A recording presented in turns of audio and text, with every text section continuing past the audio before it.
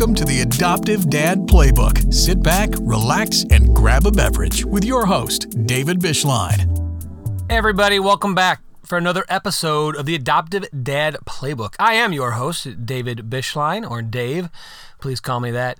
First off, hope everybody is having a great spring or summer or whenever you're listening to this. Our Easter was really good. I hope you guys had a great Easter. And we are really excited about May, and lots of good and exciting things are happening, which we'll talk about on the podcast in the future. Man, today's charitable organization or podcast is actually going to be a podcast, and one of my favorite podcasters, Candace Laycock and Callie Troyer from Adoption Hacks. I got to give it up for Candace especially. She started Adoption Hacks, and it was one of the very first podcasts that I listened to about adoption. And she also has adopted from Korea. Hopefully her and her husband will come on the podcast. She's gotten to be very popular and a very big podcast. She actually does it with Callie Troyer now. So they do it together. They co-host together. She is a phenomenal person. Every time that I've ever emailed her, she always answers. Appreciate it. Callie does a great job as well. It's just a really good podcast. It gets real. They talk about a lot of issues. And they've been doing it for about 4 or 5 years now, and she does a good job. So if you're looking for another good adoption podcast, besides the Adoptive Dad Playbook, give Adoption Hacks a try. Without further ado, we're going to hop right into the podcast today. But remember, follow us on Instagram, Twitter, email me at adoptivedadplaybook@gmail.com. Would love to hear from you if you have a prayer request, a guest that you think would be good. If you'd like to be on the podcast and you have a good adoption or foster story, please share. Would love to hear that. If you have a show idea you want to hear more about, let me know. Would love to hear from you guys. Remember to leave a 5-star rating or a positive review on whatever you listen to, and just share it. I appreciate that. Well, like I said, we have some really good news coming up in the next couple episodes, so stay tuned for that. But today's guest, without further ado, is a YouTuber. That's how I found this gentleman. He was on YouTube. He has adopted 2 children from China. Chris Muller, just a really, really nice guy. Took his time out of his day for me to interview him. And I think you'll get a lot out of this episode. Mainly we focus on special needs, but just adoption in general and kind of the challenges that follow there. So without further ado, today's episode with Chris Muller. Hope you enjoy it. All right, guys. Today's guest is a special one. First off, he is a husband, a father to both biological and adoptive children. But most importantly, he is a director of operations. His office looks straight fire. He also has his own YouTube channel. Let's welcome Mr. Chris Muller to the podcast. Chris, first off, thank you for coming on. And I just want to know, how'd you get so many followers on your YouTube channel? Well, thanks, David, for finding me on there. There's actually quite a few people who follow adoption, especially on YouTube. And so I was able to quickly get some followers on there. But my first video I've ever did was about World War II veterans coming into the airport. I got almost 2 million views on that. So I really have been able to just kind of piggyback on that one video I did by accident. But now I have all the adoption mostly now. So you just basically told all of us that you need to have one great video, and that's all you need, right, to get all those followers? There you go. Just something to hook onto, and then you can do what you really love after that. Yes, that's my strategy. Not really, but it worked. Well, it works, and that's really all that matters for you.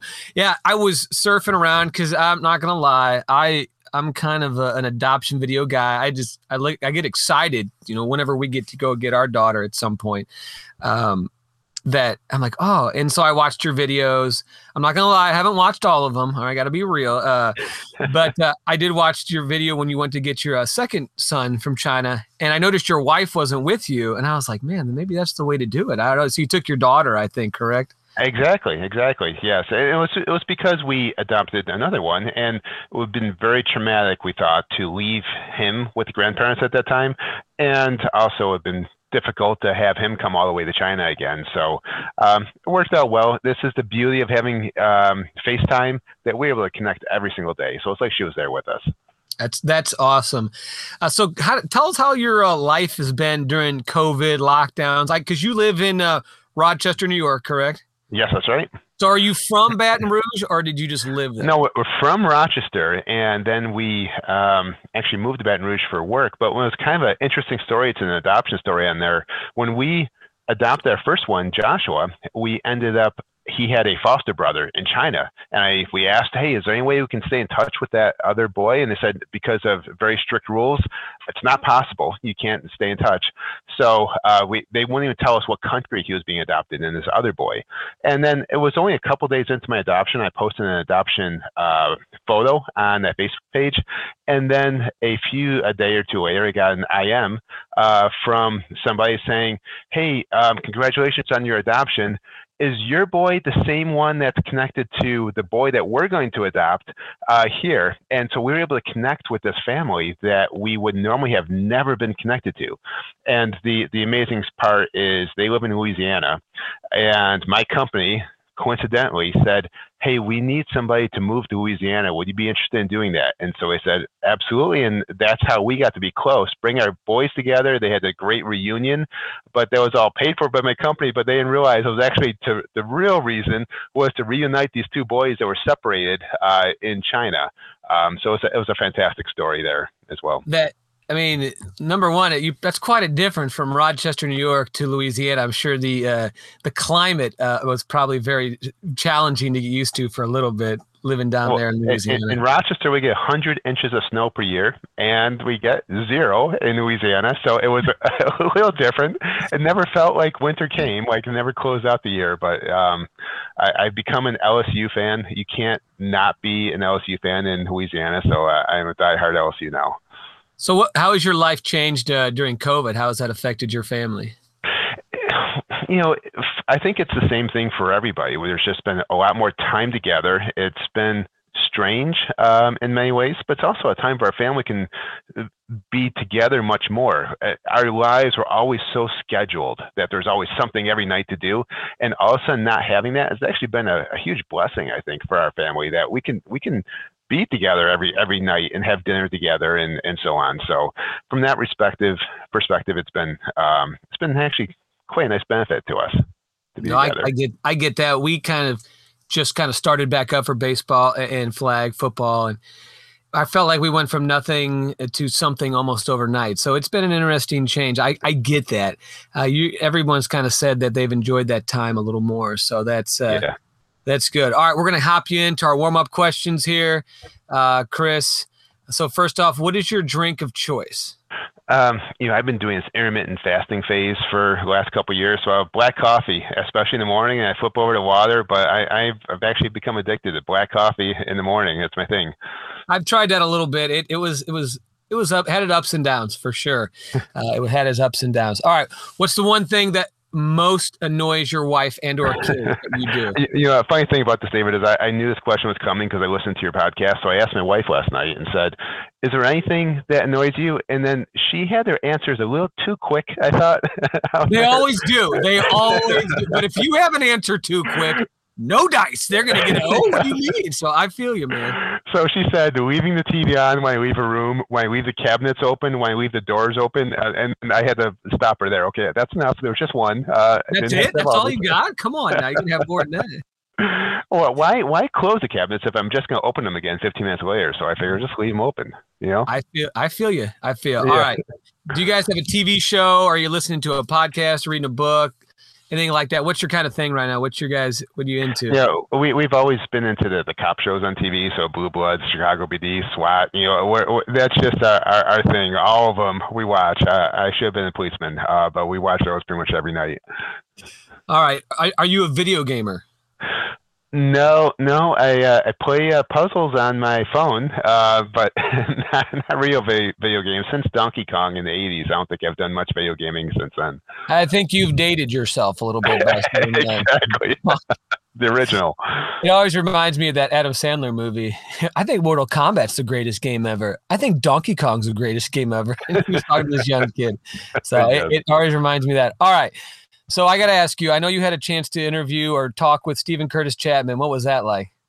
Oh, yeah, it was Mary Beth and Stephen Kirsch Chapman. They started this care center in China called Maria's Big House of Hope that was named after their daughter, who ended up dying, but they adopted her. And so two of our boys actually were in that care center there as well. And their organization called Show Hope took care of both of our boys for a while. So we've got to be connected to them in various different ways. The one thing about Stephen Kirsch Chapman is he is truly one of the nicest people you meet. There's no difference from what you see on TV to what you see in real life. And one interesting little side note is we talked to his daughter, Emily, and she said that her grandmother was looking for an orphan to pray for and put on her refrigerator. And she said, by the way, that boy that her grandma was praying for was now our son, Caleb. So we always have that connection. What a cool thing. What a cool connection that is. Yes. For the audience, Stephen Kirsch Chapman is, I guess he still records. He's a Christian recording artist. He's been around for quite a while. Pretty notable Christian recording artist. I actually emailed him to ask if he'd want to be on the podcast. I got his assistant, and she said, you need to check the website. So I guess that meant no. Oh, no. I'm not. Maybe one day if I ever get big enough, I can have him on it. You got to swing big, The assistant did not seem to understand, so I sent an email back, and I have not heard back from the assistant. So if anybody knows Stephen Curtis, they can get him on. All right. Sounds good. So that was my Stephen Curtis story, but yeah, he has a really phenomenal. They do a lot of things for orphan care, which is really, really great. Absolutely. So, all right, we're going to hop into it here. Your office just looks awesome. I mean, it just looks like he's got like, for people that are listening, he's got a fancy bookshelf with like an award and a plant and some books, and has his own table and like a whiteboard with all the stuff. If you were to picture an office, like this is it, man. Like you have the picturesque office for a teacher. That's what I envision an office. It's clean. It's clean. I mean, well, you don't see the part that's not on camera. That part's a disaster. So it doesn't matter. It's like HGTV. We're only seeing what they want us to see. They don't want to see us. All right. So why don't you? I know that a lot of people have probably seen your YouTube channel, but why don't you share just about your adoption journey with us and just kind of share what that's been like? Yeah. That's a good place to start. We had two kids, and my wife and I have decided we only want two kids. That's how we started. And we had a boy and a girl, and it was the quintessential family. And she had talked about when we first started getting married, how she had something on her heart to adopt kids with special needs. And we haven't really talked about it much since then. When the kids were teenagers, we were at a Bible study with our church, and the leader had said, what's something that you feel you've been called to do that you've been ignoring?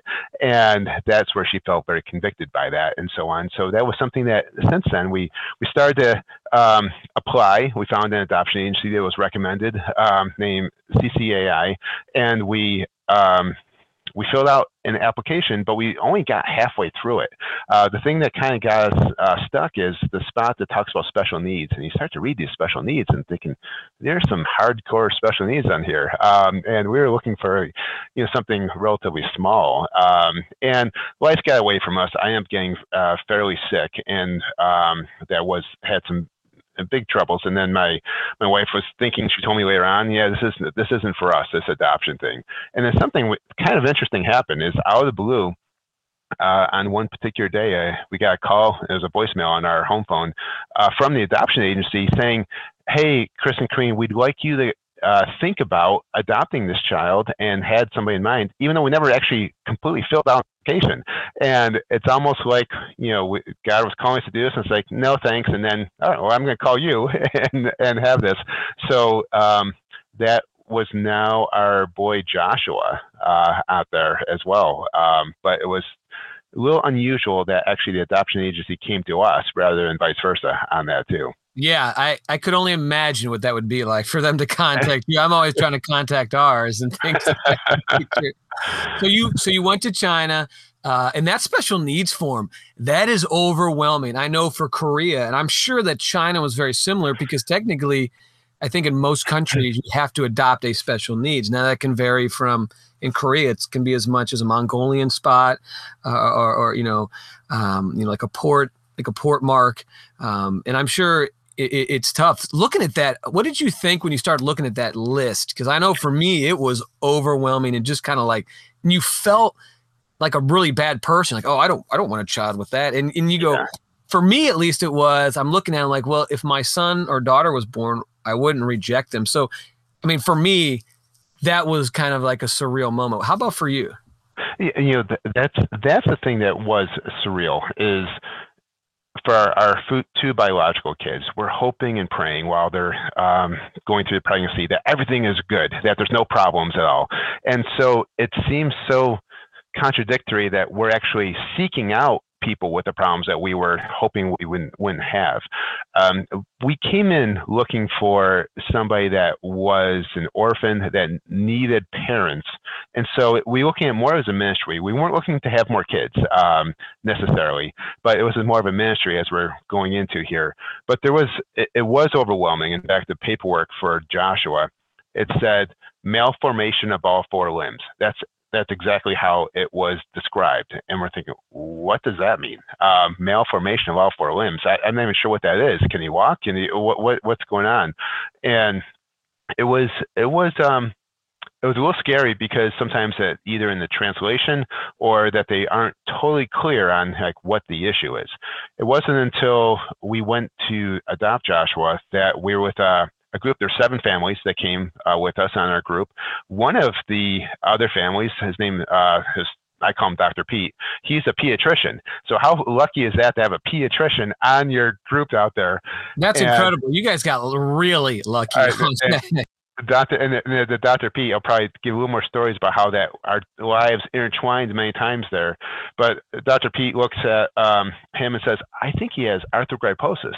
And you might as well just say a bunch of mumbo jumbo. I have no idea what he's talking about. Now we know arthrogryposis multiplex congenita is something that afflicts about 1 in every 3,000 live births, where their hands and their ankles are turned in. And that's what arthro means joints, and then gryposis means curved. And so they often can be adjusted a little bit through surgeries and so on. They're never quite able to have all the functionality, and you kind of have to work around that.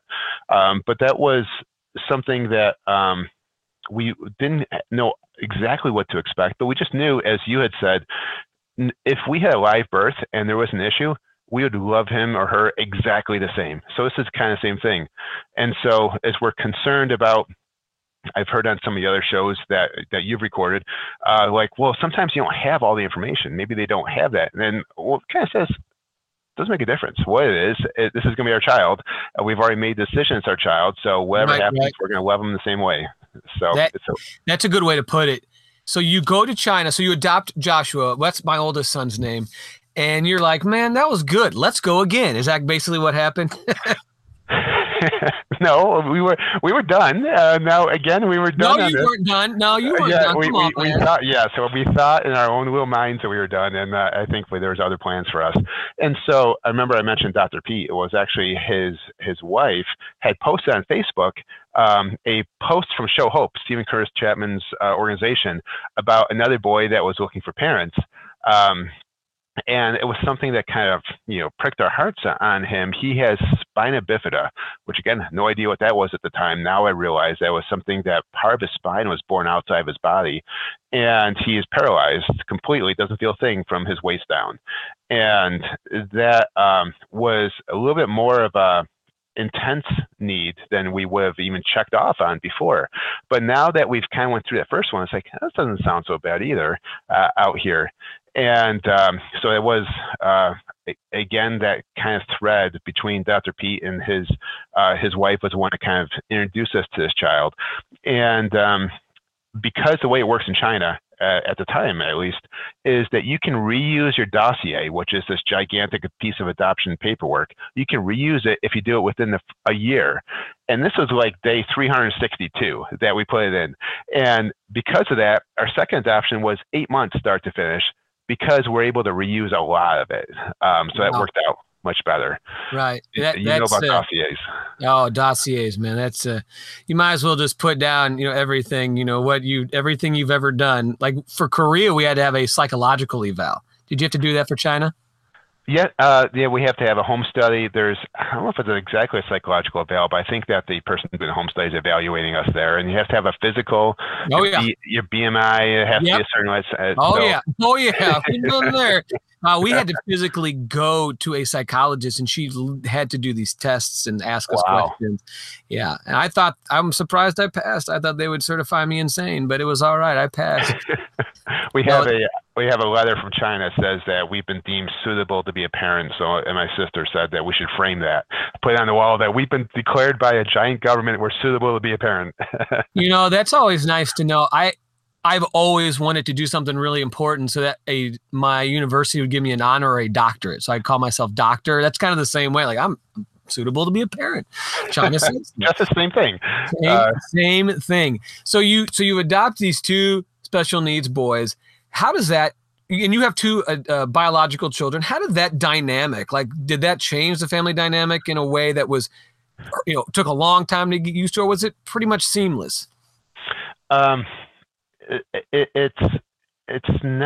was not as much seamless. Now, we had a lot of space between ours. We had two teenagers before we adopted, so they could actually be part of the process. They were excited about this. They felt like they were adopting little brothers at the same time. So unlike if there was just a year or two between them, that they would be like, who's this new person that's all of a sudden in our house? They were actually active participants in the adoption process, which I think helped out a ton. That was one of the things that's a little scarier is, we've already gotten our heads. We're almost home free. All the kids are out of the house, and then saying, all right, one more time. Let's just start over again as a parent. That part was a little freaky for us to kind of think that, hey, we do the math in our heads. How long until we go to our last graduation? We're going to be much older. People are going to think we're the grandparents here at the graduation there. But it really worked out well with our kids because they understood the why. They understood all the pieces of it. It doesn't always work out exactly the same way if there's a rivalry or not, but I think they worked out. Right now, if you come into a house, they pick on each other, just like brothers and sisters do. They're doing practical jokes on each other. You wouldn't realize that they weren't, biological brothers and sisters just on how they are today. Oh, that's fantastic, because sometimes that was always one of my greatest concerns of adopting, is that we'd get a child with special needs, and my sons would then kind of almost become resentful because that would require more time spent doing other things from them. So that is a really positive message, I think, for a lot of dads and people to hear. Yeah, it is. It works out. And our kids were getting naturally to the age where I think they were more independent anyway. So they probably wanted less and less to do with their parents, the older teenagers. So I think it kind of worked out well. But it is, one of the things is there's these books that talk about in order and so on. Sometimes I think they kind of put too much scary stuff in there as well, and because it gets people overthinking quite a bit. And we then see the challenges that they would say, oh, this is a disaster, don't do this. The second child we adopted was actually 2 months older than the first one we adopted, and according to the book, that was never going to work out. And they are inseparable best friends. Like they don't want to do anything. If one goes in one room, the other one has to be with them because they just are always together. So I would just say to a lot of people, just sometimes those quote experts out there, take it with a grain of salt out there, because everybody's unique, everybody's different, and they can really kind of get in your head sometimes too on that. No, I get that. I do personally think, as we're moving this journey, I'm not you, I haven't been there yet. So it sounds great. It's getting more real, but you watch a movie like Instant Family, and it gives you a good snapshot. But it's like the old Full House sitcom where within the hour and a half movie or 2 hours, it's all happy at the end, or it looks good. I think sometimes you got to get real. So I think with adoption, you either get people that are jaded and angry about it, or I've noticed at least, and then you kind of have almost this rose-colored glass mindset. So I guess it's good to kind of show that. I know there's a family on YouTube. They're actually Korean themselves, and they adopted from Korea, actually through our agency. And they've been given a realistic view of adopting and the challenges. So I think it's good to get the realism, but at the same time, I think you're right. what one person says may not fit with your family. I like the way you put that. Yeah, that's and also one thing my wife is always clear on Facebook as she posts that it's not all the roses and everything that people think, because there's just as many challenges and tears and frustrations, especially with kids with special needs. There's times when some of the medical issues will go wrong and we just think, man, this is just getting so complicated. So an interesting thing is when Dr. Pete, who I had mentioned before, he had offered that he would look at the paperwork for Caleb, our second adopted son, and kind of let us know his professional opinion about what that means. And so we sent it on to him, and we had a consultation. He read through it and said, here's the things that could go wrong.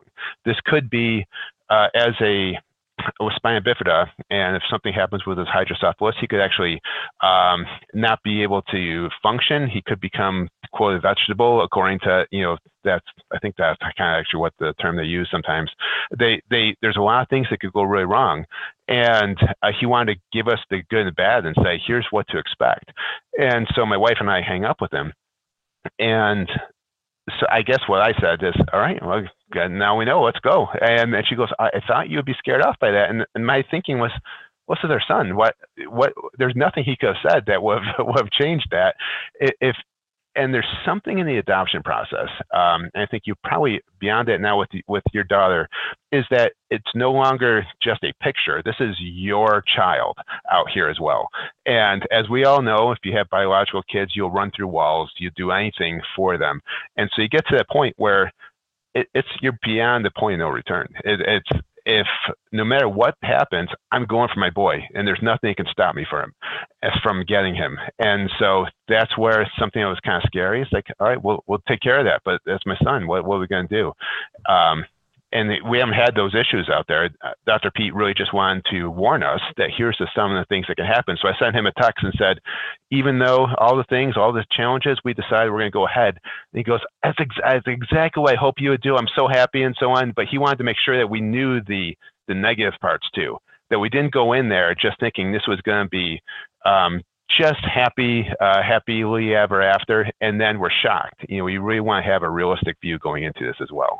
That, watching your videos, and I think you watch a lot of those adoption videos, the gotcha day. I don't know the proper term that's used now, but those gotcha day videos. Yes. When you picked up especially on your second one, I remember when you took your daughter, you have these like the music's in the background. It's usually there's like 3 or 4 songs, and you show pictures of China, like you're showing China, like, oh my gosh, you're at the Great Wall, and everyone's doing all this, and then you pick them up, and then you bring them home, and everyone's at the airport or so. And I think it's always those moments between, like when you're alone, your first night, what's that like, and things like that. It is very interesting, but I think I loved your videos. I think they're great, but sometimes I wonder when I watch them, okay, what was that first night like when you got home? And what was it like when you're at the hotel and, on the plane, we're on our way home and they're sleeping. Well, I'm sure they weren't asleep the moment you got off the plane. I think that's very valid. And it's something that we all have to know is whenever you see any social media, everywhere, it's only the best. It's only the perfect, and this is not just adoption. This is anywhere else. They always have to keep Facebook life. Everybody wants to live exactly. Facebook life. So with our boy with spina bifida, Caleb, he has to be catheterized 4 times a day, and basically that's a tube in his urethra to take out his urine, and I've never even seen that, let alone done it. And so I'm there in China on my own, and with my daughter, and with that first day, the Maria's Big House of Hope, the Chapman's place, they sent a nurse over to kind of train me. And so fortunately, one of them came in and kind of showed me, and they speak Chinese, so it's a little bit of a language barrier. So I was like, I think I got this. Yeah, you got it. You're good. You see it once, you're good to go. It's like watching a YouTube video fixing your sink, right? I got it. It's all good. Exactly. And then now the way they had us do this is every 6 hours, including midnight. So it's midnight, 6 a.m., noon. And so I set my alarm for midnight, and I'm thinking, for the rest of my life, am I going to have to wake up at midnight and do this? And now it turns out as we got home, the American doctor saying, no, not at all. You do it before bedtime. You do it when they wake up. But because that he was under 24-hour care, it was no big deal for them doing it in the middle of the night. but we figured it out. It was a little freaky. Like I does this hurt to him? That, but of course he doesn't feel anything. But that was part of the learning. Like the stuff that wouldn't necessarily make it to the video in there as well. But some of the medical things can be a little bit different getting used to. But any kid with special needs, any mother, our parents, I should say, they're used to that. You just kind of get into the routine and you're doing it, and then it's not a thing after a while. The first time is like this. I've never been trained. I'm not a registered nurse. I don't know how to do this. But you learn it out there. I could only imagine you, and because you're there without your wife too, and so I couldn't. I'm like, here you go, Greta. That's my wife.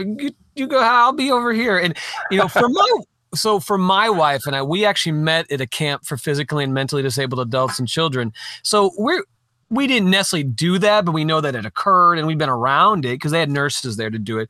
But for us, I guess that'd be like, oh, all right, and now I just have to do it myself. And so it probably wouldn't freak us out as much. But man, I could not imagine being in China, all of a sudden having to learn how to do that. You're a better man than me. No, that's just what we do as parents. And the thing you mentioned, the plane ride coming home, that was a hard thing. It was a 16-hour flight coming back, so I had to do it multiple times. Now, try doing this in one of those little airplane bathrooms, and by the way, you never notice all the turbulence until you're trying to do this, and like, there's no way I could do this. No way. It sounds like a comedy drama, family drama. That didn't even seem real. It seems like something that would be. But you're right. It's all that turbulence. I couldn't even imagine you just.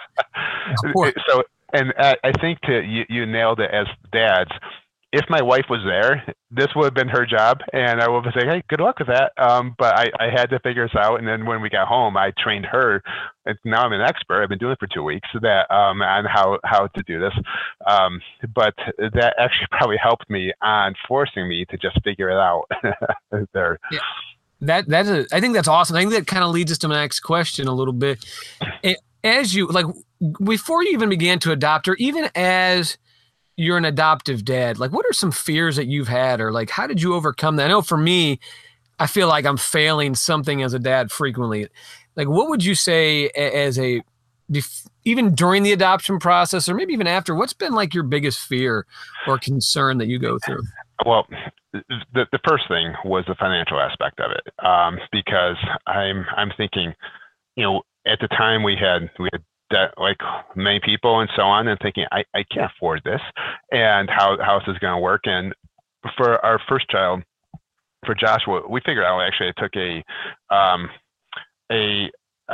home equity line of credit on our house, and we're able to use that.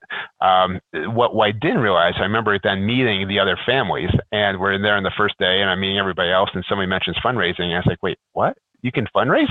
And I was kicking myself. I was like, why did I not think of fundraising? We're just doing it this way here. So then for our second boy, my sister-in-law had reached out and said that she wanted to kind of lead a fundraiser for us. And I think, well, that's so nice. That's so nice. And she said, how much should I do? And I said, how about we do $300? That would be awesome. And she said, well, I was thinking $15,000. And I was like, $15,000? Nobody's going to give that much money. Are you out of your mind? You got to think big, Chris. You got to think big, man. Yes, exactly. And then, there's a whole community out there, especially on Facebook. I think it's called Shop with a Purpose. There's one that's on Facebook where anybody could have their fundraisers out there, and they all have their T-shirts and their things. So that's all adoption fundraisers on this one group called Shop with a Purpose. But we got to reach out to my sister-in-law did it for us, to our friends and family. And so many people rallied around. And then my company happened to have a $4,000 adoption benefit that is given to people. So that was simple. It's $4,000. We got about $5,000 that came in from grants. And I didn't realize this. My wife she applied for these grants, and there's this money being ready to be given out. And then another thing, which I didn't realize at first, but that right now the adoption credit from the federal government is, I think, around $14,000. It's about $13,000 when we did it. Now, you don't get that until you do your taxes next year. So that's challenge. You have to float the money for then, but you will get. And then also the other key caveat I should tell if anybody's listening is that it comes off of your federal tax that you paid. If you didn't pay at least $14,000, you're not getting $14,000. Then it'll go to the next year. You'll get that in, but they're not going to give you more than you paid in federal tax. So one of our families in our group didn't realize that, and didn't realize that it would take them a couple years to get all the money back from the government. But between that, it suddenly makes it a little bit less scary when you start to realize there's a lot of money out there that is for people like us that are looking to adopt. I was completely ignorant of it my first time adopting. And the second time, we got to be fully funded, didn't have to have any of it that we had to finance or any other way because we were just much smarter about it on the second time around. Yeah, we fundraised. We've been very blessed with some grants and some donations. So we got after that pretty quick. And with COVID hitting almost about the same time we started, we were really worried. But God definitely provided, and it's been. I know we actually had a Show Hope grant. Actually, speaking of that, so yeah, awesome. I think we've sent out like 10, 11 applications, and we heard back from a few, which was we've been very blessed, put it that way. So as you adopt a special needs child and you're a multiracial family, you're a blended family now, what kind of obstacles, and especially in this modern climate we're seeing with Asian prejudices and things like that, and having a special needs child, has that added another layer from that you've seen? Yeah, the kids are kind of young enough right now that we haven't seen the racism yet, although I know that's going to come. And that becomes a real passionate thing for us as dads, even though that I'm as European looking as they come, is that now that defending people of these minorities, because now my two boys are in that group, and so we're kind of ferocious in defending them and for that. The interesting thing more than anything was in China. Actually, in China, it's a very homogenous country where 99% of people look very similar. They all are of Chinese descent, and so when we're having our boy, because we did it separately, in a stroller, the looks that we would get, and it wasn't angry or anything, it was just confused, like what is going on there? Why is that guy pushing that Chinese baby in the stroller? And that was something that was pretty interesting. In fact, in China, there were people constantly taking our picture, and at one point on the Great Wall of China, people started to line. Somebody came up next to my wife and I on our first trip and asked if we could have a picture with us, and I said, oh sure, okay, here we go. And then he gets up and somebody else takes a spot on the steps. Like, what in the world? Okay. And then I look back and a line had formed of people to take their picture with us because they were just so enamored seeing some Americans that there was people that were taking our picture. They probably thought you were a celebrity. Maybe they saw your YouTube. They saw your YouTube. They're like, it's a famous YouTuber. Yes, I've heard that.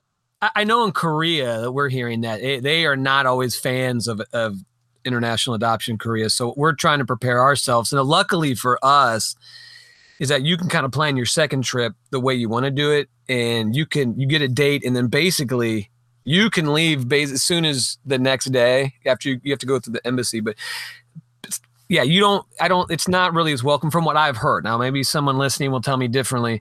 But yeah, so that's something that's on the top of my mind. Like, like people, you have your custody date, you get your child, the next day you have to go to the embassy and they have to do like a physical. But then I think after that, you're free to go. And I don't think we're going to stick around very long because that is a good point you bring up. I think that, it depends on where you go, where you're adopting from internationally. But yeah, that's good. How about special needs wise? Do you face any sort of looks or things like that? Yeah. That is probably much more than them being Asian, is being different. We were at the mall 2 weeks ago and going through the food court. My son Caleb and I, who's in a wheelchair, and a little girl, she's probably 5 years old, was with her mom at the table, and she kind of pointed and said to her mom, "What's wrong with that boy?" And my son said later on that he felt really embarrassed by that. And I was thinking, what should I have done? Should I have brought him over, confronted? I'm not sure. There was another time we were in Louisiana at a playground, and it was a very, very crowded playground, and our two boys were playing, and a little girl said something like, what's wrong with her? Why is he in a wheelchair?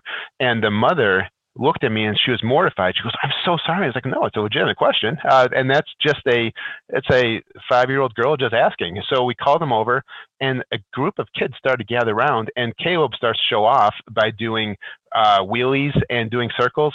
And they thought it was the most amazing thing ever.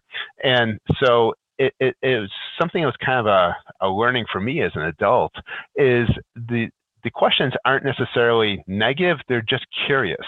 And that we can help educate people on that and explaining what that is. Some people assume, especially little kids, that Caleb must have broken a leg and that's why he's in a wheelchair, and not realizing this is something he's always in. But that's probably the thing that we get the most amount of looks at, is just you don't see, special need kids walking around. And I think some people are just confused by that. It's something that it's certainly changed how I see people who are a little bit different, and a lot more compassion, I think, on there too as well.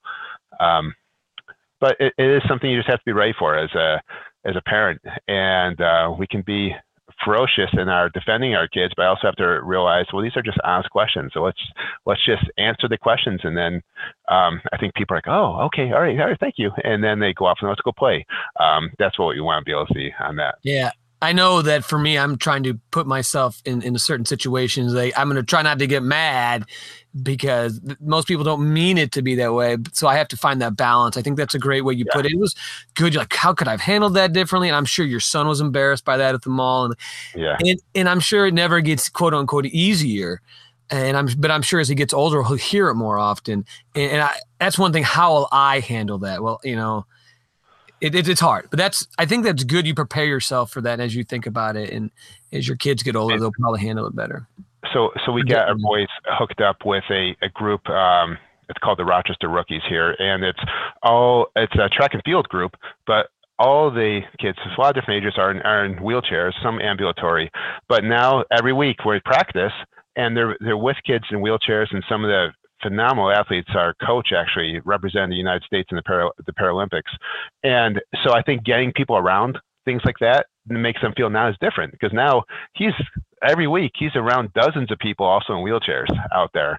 If anything, I feel like the awkward one walking around out there too. So that's another thing parents can do and dads can do, is we can just get them into groups that there's so much opportunity for us to get connected to others these days on that.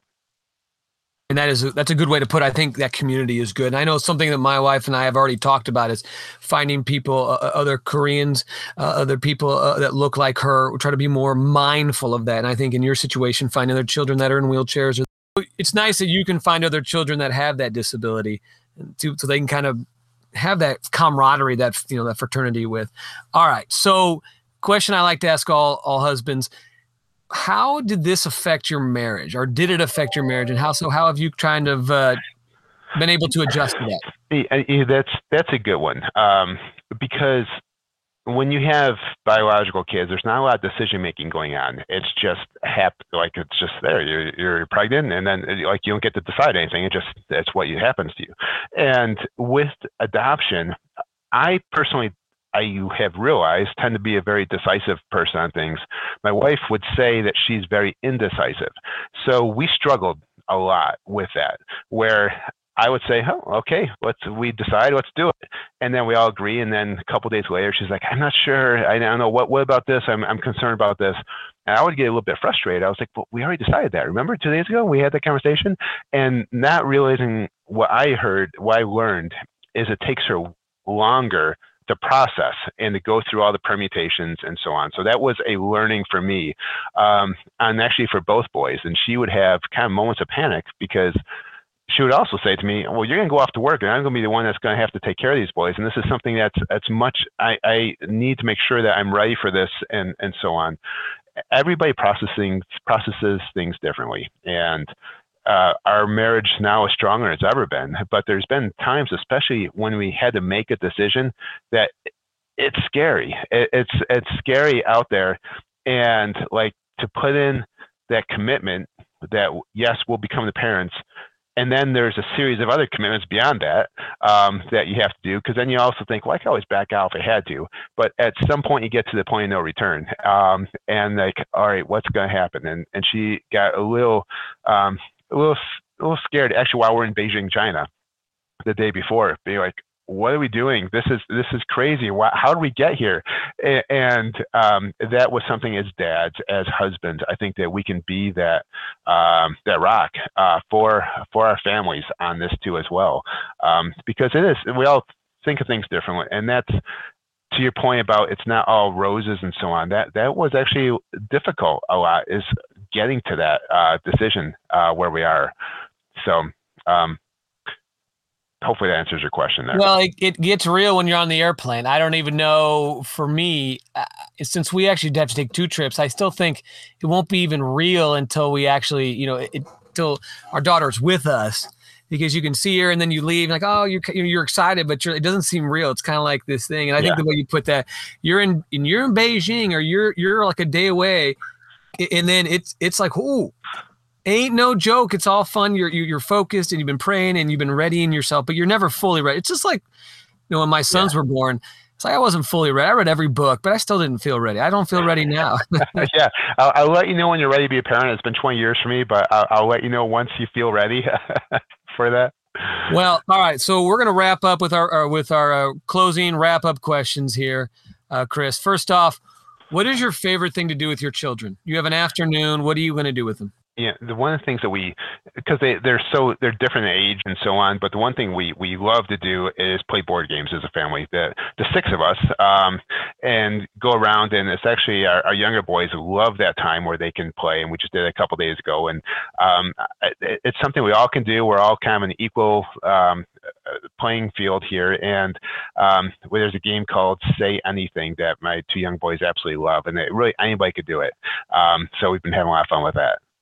That's great. We have a game we got very similar. It's kind of like Cards Against Humanity, but it's like Cards Against Immaturity. It's for kids. So it's things like you farted or you picked your nose. My youngest kids, they think it's great. Oh, they'll be laughing like crazy on that. It's like things like, when you see a person do this, and it was like, you farted, you picked your nose and ate it. Oh, and so I understand. Sounds like something my kids would like. Oh, I get that. All right. So I ask every dad this. What do you put on a billboard about adoption to other dads? You have one billboard. What do you put on there that would, that you'd want to say about adoption? There's actually a Bible verse that we used as kind of our theme. We use it on our fundraising T-shirts and so on. We decided to name our first boy Joshua, and it's actually from the book of Joshua. We're reading through the Bible as my wife and I right now too, and we just happened to be on this chapter yesterday. It's Joshua 1:9, be strong and courageous, and it's something that that Joshua, this warrior, had to be reminded over and over and over again by God. Hey Joshua, I know you're a tough guy, but be strong and courageous, because he got fearful. And I think that's something that, especially as fathers, that we can have the same fears, and we can put on a aura that, hey, I can do anything, but then we also like, hey, I'm kind of scared about this whole thing.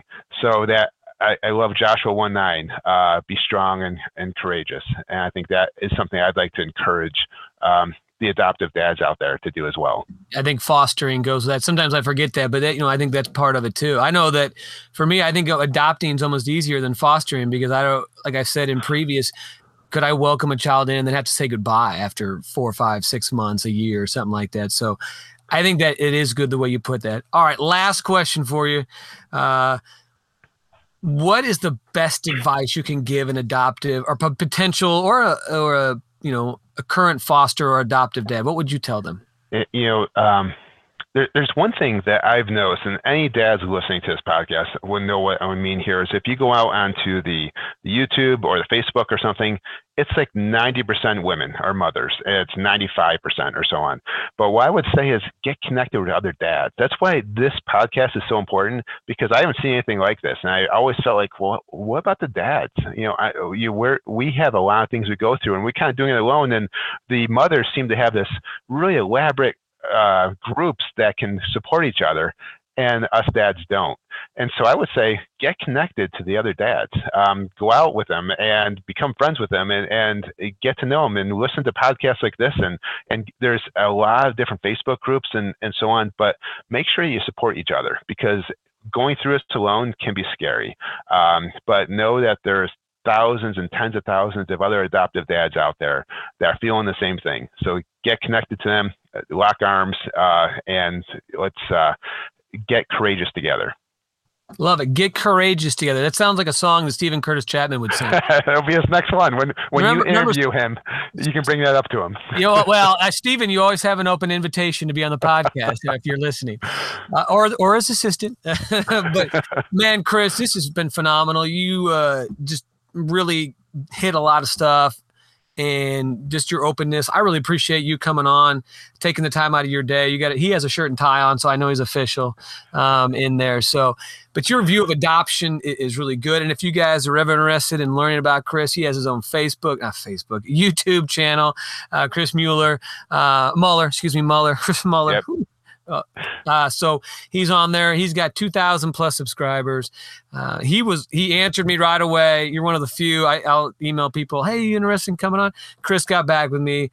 Chris, I really appreciate you. What a man of faith and just stepping out. And thank you for coming on the podcast. Well, thank you for inviting me, David. I'm so glad to be here. Well, you know what? If I can do anything for you, just let me know. I don't know what I can help you out with, but I appreciate you coming on. I hope you guys have a great rest of your summer. Awesome. Thank you. You too. I got to say thank you to Chris. Powerful stuff, easy to talk to. Plus, we talked about Stephen Curtis Chapman, still trying to get him on. If anybody knows him, they can work that out. But man, Chris, I can't thank Chris enough for coming on. Great stuff. Again, follow us on Instagram, Twitter, Facebook. Email me at adoptivedadplaybook@gmail.com. Would love to hear from you. Ideas, prayer requests, guests, anything. I hope you guys have a great couple weeks. Look forward to the next episode. Big news. Thanks for listening to the Adoptive Dad Playbook. Be sure to follow us on social media.